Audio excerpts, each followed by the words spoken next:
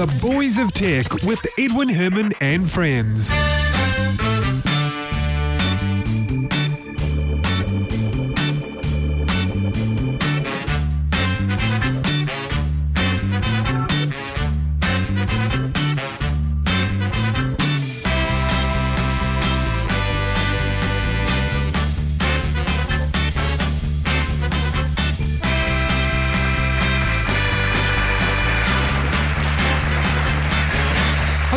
Thank you very much. Welcome to the show. This is episode 333 of New Zealand's longest running tech podcast, The Boys of Tech. This episode is for the week commencing Monday the 25th of May 2015.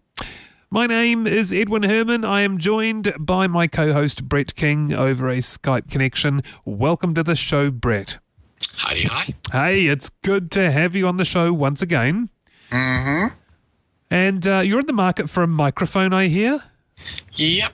Been looking around. Thought I could find something, pretty good, seeing as all of the prices in the music stores in Wellington, at least, are on the pricey side, especially compared to the same microphones on Amazon. And so I was thinking, I might get it from Amazon, till I attempted to, actually found one that was you look at something on Amazon and then you go, I'd really want that, and you discover, oh wait, they don't ship it to New Zealand. So finally found one that did ship to New Zealand from Amazon and hit the I want it, and then saw the amount that it was going to cost to get it to me and decided to cancel that. Because a $50 microphone was going to cost $150 to get to me. Yeah, now that's crazy. It's a real barrier, isn't it? It's a shame, because I've often seen products on Amazon and had the same experience as you. It's like, oh wow, look at that price. I mean, surely shipping's not going to be that much. It'll arrive cheaper than I can buy it, locally. Indeed. I buy DVDs and books and stuff from Amazon all the time. And the shipping generally comes in at less than the price of, the overall price. I expect it to, depending on what I buy. If I buy a bunch of books, I expect the shipping to be slightly pricier because books are heavy. But yeah, not generally for the shipping cost to be 3 times the cost of the actual. Yeah, no, that's bizarre. Yeah. So I thought, see if I can find it closer. But it's really hard to find. It's really hard to find a good microphone for a decent cheap microphone. Oh, yeah. If you can get budget tons in America, apparently. You can get them for $50, $30 US, mixers for $50, which are good, but try to get the same thing here. And I went to music stores and I was like, okay, this is a brand of a $50 US thing. I find the exact same thing in a New Zealand music store, $200. Oh, I know that. Yeah. Oh, it's so true, isn't it, of this country? But I guess we have to get used to it. It's frustrating, but yeah.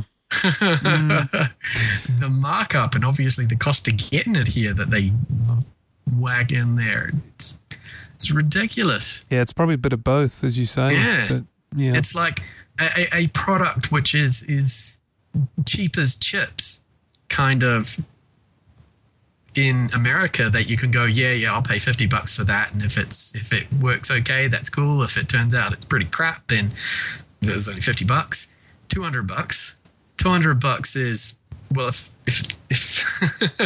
if it's only got okay reviews, I'm not sure I want to spend $200 on it. No. That's not a cheap as chips, let's give it a go kind of deal. That's a serious investment of money for something that could turn out to be crap. Oh yeah. Yeah. Well, let us know how you get on. I'll be interested to see what mic you get. And you could use the mic. Are you going to use the mic for podcasting as well? Yep. Yeah, that'd be great. Excellent. We'll have a sound upgrade. Indeed. Well, it's still going to go through Skype, but in theory, Yeah, I think input sound heading towards the sky. Yeah, I think that will all help. All right, so anyway, WWDC is just around the corner, but there's nothing to report on that yet. It hasn't started. Wanted to kick off with a big story I saw. In fact, I think it broke not long after we released our last week's podcast. It may have been breaking around the same time. We didn't catch it in time. So we'll do the story now. It's a big one. It's a story. Well, it's potentially a big one. It's a story about a hacker who claims to have taken control of a commercial flight whilst on board, and he claims to have done that through the entertainment system. Well, there's your first issue. He hasn't claimed that. The FBI affidavit from the FBI agent who talked to the researcher is the one who claims he says that. The researcher himself says he didn't do that. Not live. He was talking, as he did in a previous interview with Wired magazine, about how he did all of these things or could replicate all of these things in simulation. And so he was talking about how he did all of these things in the simulations. So how would he... Not in actual flight. It's this FBI affidavit that says that when this FBI agent interviewed Chris Roberts, the researcher in question, that Chris Roberts said he did this in flight. So there's conflicting statements. It's he said, she said so far. And yeah. So, it was quite a big claim. And when I first read that, my jaw dropped and I thought, really? Well, indeed, because we're talking about claims that he entered in commands that made one of the engines think that it should be powering up to climb. And so it made the aircraft shift laterally. Now, that claim has come out. Right? Yep. Airlines around the world have all kinds of telemetry information that shows when things go weird. They would have picked up on an anomaly and gone, what the hell is this? This claim came out like, a week ago or whatever. And they would have matched that up and this guy would be in custody right now. But he's not. So why is the FBI even... all of the airlines are going, no, this didn't happen. Well, I don't know. Have they said no, or have they just not come forward? Has no one said anything? Well, nobody said anything so far. But that's different to saying no. In jail. Well, so how come? So if the FBI is so convinced that this has happened, according to one of the FBI agents, why haven't they followed it up? Why are they even saying that he has? If the whole thing seems a little bit the FBI bizarre. Themselves seem dodgy to me. They've been doing some really, really dodgy things in America recently. Like, if we, swing to an entirely different story about their, what do they call them, stingrays? Their cell site capture devices. Was that FBI or NSA? Yeah. No, that's FBI. Oh, okay. The FBI have been using these things to, pretend to be cell sites and capture people's cell phone information. Not only cell phone location and that sort of thing, but actual content of cell phone conversations and text messages, etc., etc. Everything sent over the network that it's pretending to be. And the FBI has sent out strict instructions to all of the law enforcement agencies that use their Stingray technology that they are not to reveal information about the Stingray technology itself at all, ever. In fact, they would prefer that the criminal cases were dropped so that they could not have to, so that they would not have to divulge information for this. And there have been numerous over the past month, numerous cases that have come to light of criminal cases being dropped because the attorneys working for the defendants discover that stingrays were used, query this, and then suddenly the cases are dropped. They've been doing some real dodgy stuff, so it wouldn't surprise me if they were doing a dodgy thing here, going, well, we got to shut down this guy for, telling people that airlines are bad, airlines are easy to hack and blah, blah, blah. So yeah, but wait a sec. Yeah, but wait a sec. They can't shut him down, if you like, unless they charge him with something. So even, if they know he hasn't really done this... They don't have to charge him with something. All they have to do is get him fired, get him blacklisted from places. It's all very okay. tinfoil hat stuff. Yeah. But, with all of the crap that's been coming out on what the different agencies within the American government have been doing, I wouldn't put it past them. But this entire story is a ton of he said, she said. He's gone in the Wired article at least, that he's been able to replicate these things within simulations. They've gone, well, he's done this on actual aircrafts. And either way, if he's done it in simulations or done it on actual aircrafts, the fact that this sort of being able to take over an aircraft's flight systems from outside of the cockpit is concerning in and of itself. Yeah, I agree with you. Even if it is only in a simulation, assuming the simulation is correct and an accurate representation of real life, that's a concern. Yeah.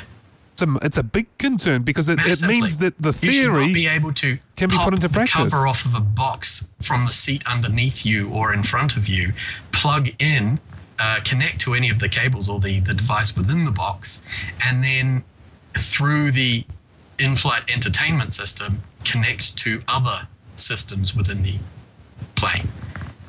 I think we mentioned last time I was on, we talked about a story where, different networks should be air-gapped. You should not have these sorts of things connected. I think it might have been a similar one, taking over airplanes through the Wi-Fi system. Oh, vehicle. No, well, we talked about cars.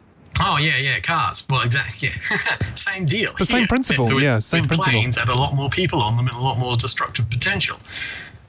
None of these systems should be linked together. They should be all air-gapped. Any system engineer worth their salt would know that if you are going to have a internet-connected Wi-Fi system within the aircraft, then that system needs to be air-gapped from the inbuilt entertainment system. The inbuilt entertainment system needs to be air-gapped from the control systems that control the plane. And all of those control systems need to be secured from access within the cabin. So these aircraft are Boeings and Airbus. I'm surprised they haven't... All the common ones, all the big ones, the big makes of plane that... I'm surprised they haven't come forward.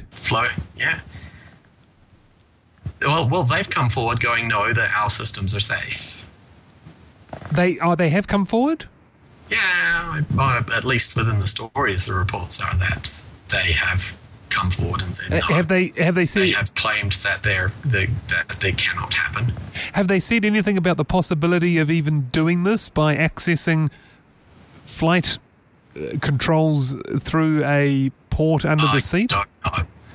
Because, that, as you said, you'd expect that to be air-gapped. It kind of does surprise me that there is a connection there. It seems hard to believe. I would be surprised if they were running the system, cables that connected the different flight systems of the plane through the same area that the, in-flight entertainment systems networking was running through. Why would you cable them together?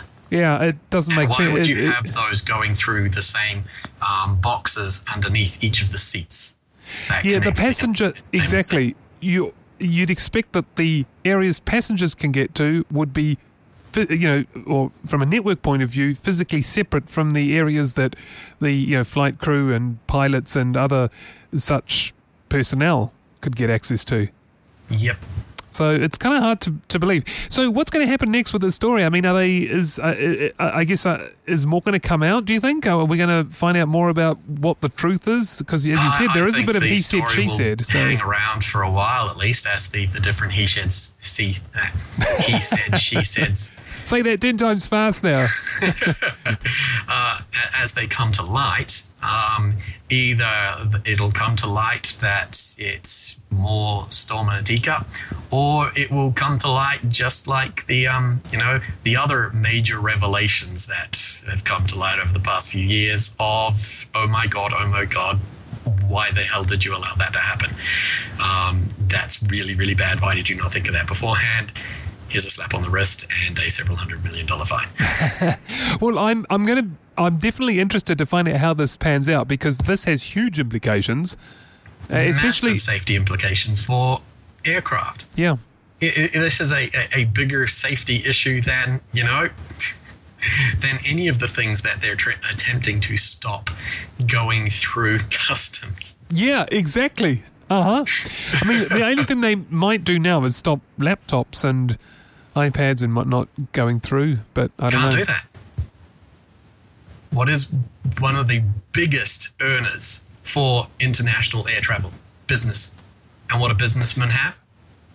Yeah, well, they might make them put them in as, checked-in luggage. I don't know. It wouldn't surprise me. What are they going to do? Stop you having your cell phone? Well, I don't know. I'm not saying it's necessarily a logical... You can connect smartphones to Ethernet devices. And a lot of smartphones run off, an almost full operating system. I know. I'm not saying it's necessarily a logical move. I just think it's something that wouldn't surprise me. But look, I think, first of all, it wouldn't surprise me if they thought about it. But then I think they would also think about the fact that that would basically grind international business travel to a halt and make it impossible. Yeah, as you say, it is worth a lot of money. And everybody would go, and run and hide in holes and everything would fall over. Well, you are right. It is worth a lot of money, so... Let's see. Have to come up with a better way of doing it. And you know what that better way would be? What? Isolating the systems. Yeah, I'd like to find out more about the flight control system. Yeah, look, well, this is the thing. Entirely away from publicly accessible parts of the plane. Yeah, well, this is the thing. I'd like to find out more about what the truth is. And in other words, more detail about this. Is this possible? Has it even been done in simulation? What these aircraft manufacturers need to do is they need to come out and go, this is not possible because this is the way these systems are routed. This is the way these systems work. It is impossible to connect to the flight control systems. That is what they need to come out. Yep. And if they don't come out and say that, we'll know that maybe they are lazy and running all of the cables next to each other through the same conduit that everybody can get access to by squeezing a cover off of a box underneath your chair. Well, I certainly hope we get more information on this. Let's move on and talk about LG. We've got some good news there. I was amazed by this. LG has shown off a concept OLED panel. Get this, less than 1 millimeter thick. You peel it off like a magnet. How cool is that? I know. Massively thick, and they're massively thick? Massively thick? Massively thin or minusculely thin would be better. Yep. But I love the way, because it is so thin, and obviously its control interface is going to be not much thicker than that you attach it to a magnetic board. So pretty much you could put it anywhere you wanted. It's like hanging a painting. It's not like getting a massive mount to hold up 1 kilogram worth of hardware off of your thing. It is just like putting a magnet on your fridge. It's like, we'll put it there. Oh, we'll move it about 1 inch to the right. Yep. And all you need to do is just move it. And you know what, Brett? I can see the future of television will be exactly like that. This is how television's going to be. Your box and your heavy hardware that controls it will all be underneath, and you'll just have a very, very thin, almost semi-transparent cable running up to this beautiful flat panel. That's how it's going to be in future, in years to come. I think all of the circuitry is going to get miniaturized as well and run as a thin band along one edge. That's also possible. Your perhaps both. Television, your 60-inch television will come in a tube, and you'll just get it out of the tube and unroll it and attach it via the magnet parts to your wall, and bada bing. That would be very cool. That would be massively cool, because, hell, it would be, you're going on holiday. Who cares about having to deal with the hotel's tiny little television? You just roll up your 60-inch television, stick it in your luggage, take it with you. Yeah. It's still fairly large, though, even rolled up. But as you say, it's not impossible. I mean, you can put it in like a poster tube. I don't know if they bend that much, though, to be honest. Well, all of this sort of stuff is going in. They're using all this technology for thinness to go into their currently gimmicky, curved screens and stuff. And we've seen already flexible phones and things built on OLED technology that is foldable. So being able to get this thin, possibly thinner, and being able to roll it up, it's the next step. Yeah, that's true. If you want to curve it around, curve it to your heart's content. Yeah, I think you're right. And over time, if it's not there now, it will be. So, yeah, that's brilliant. I love this. I can't wait for television to evolve, to the consumer level. Oh, indeed. It'll make camping so great. Make what? Camping great. You go out in the bush, you set up your tent, you attach your 60-inch screen to the side of the tent. So you mean glamping? Yes. Yeah, but that would be so cool. Just even at home though, I want a TV like that. Yeah. You wouldn't have to buy 2 TVs, one for the bedroom, one for the lounge. No, exactly. Yeah, when everybody's finished using the lounge, you just peel it off the wall, go into the bedroom, put it on. Yeah. No, it'd be very cool. Alrighty, so that's kind of the skinny on LG's latest OLED panel. Yeah, well, I had to use that one. Brett, let's take a short break because we've got a New Zealand story right after this. Don't go away.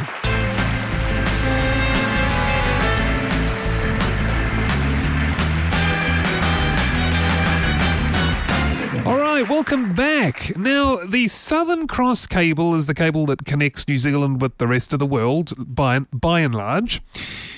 It's a figure-8 configuration via Hawaii and then off to the western shores of the United States.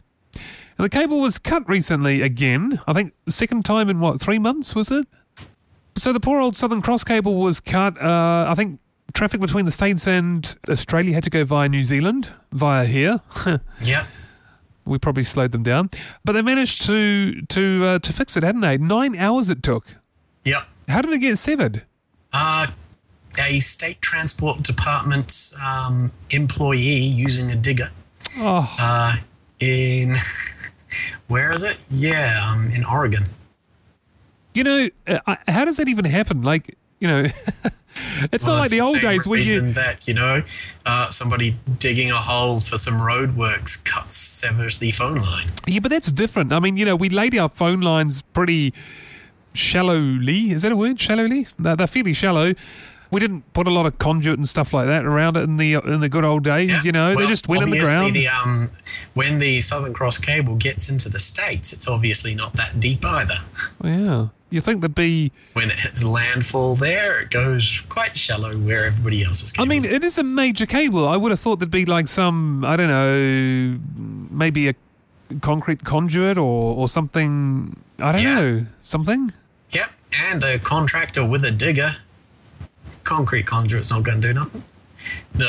Concrete conduit anyway. It's probably just some PVC pipe. Yeah, well, that's probably what it is, yeah. I'd love to know actually where this is. Well, you just need to, Google Maps, Klamath Falls. Yeah. Which is the town outside of which this happened. Because now there's, I think, we've had a number of attempts to create a competing cable, to connect New Zealand to the US and I think Australia as well.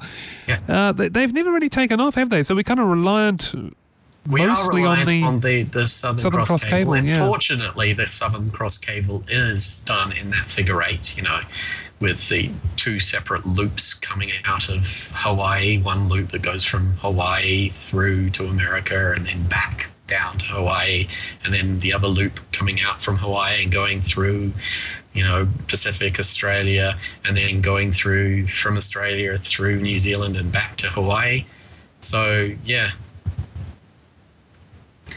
Yeah, there was It does mean that if one part of any of those loops gets cut, there is another route. Yeah, that was well designed. Get it? Yeah, and that's why we didn't even notice it here. Yeah, exactly. Because, obviously, New Zealand's route first wasn't damaged, but also all of the New Zealand services obviously pay for what Southern Cross call their protected services, which means that if the route that you've paid for goes down, your traffic gets rerouted through the other route.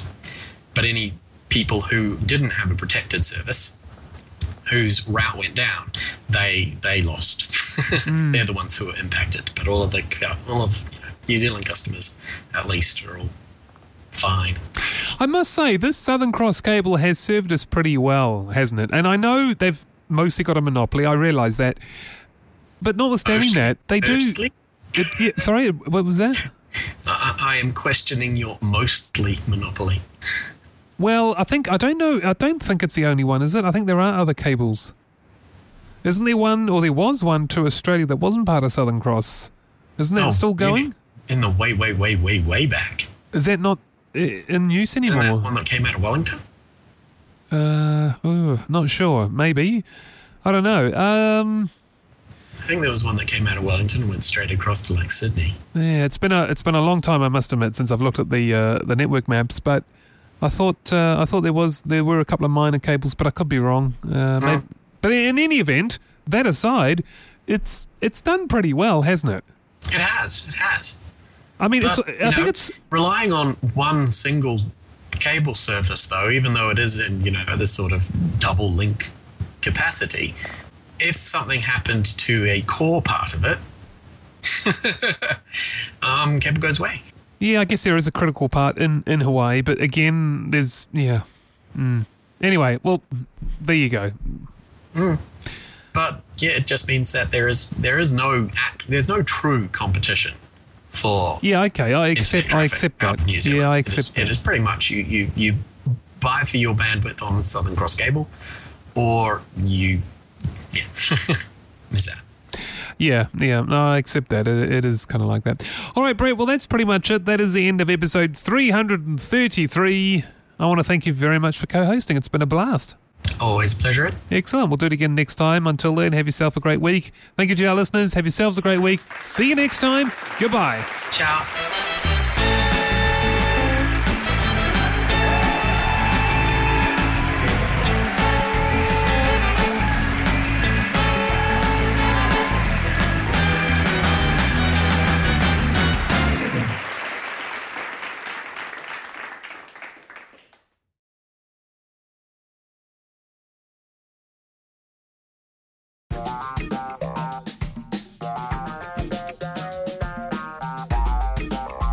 My name is Edwin Herman here in Wellington City. Across the city, I'm joined by my co-host. I haven't told the episode number yet, so let's do that again.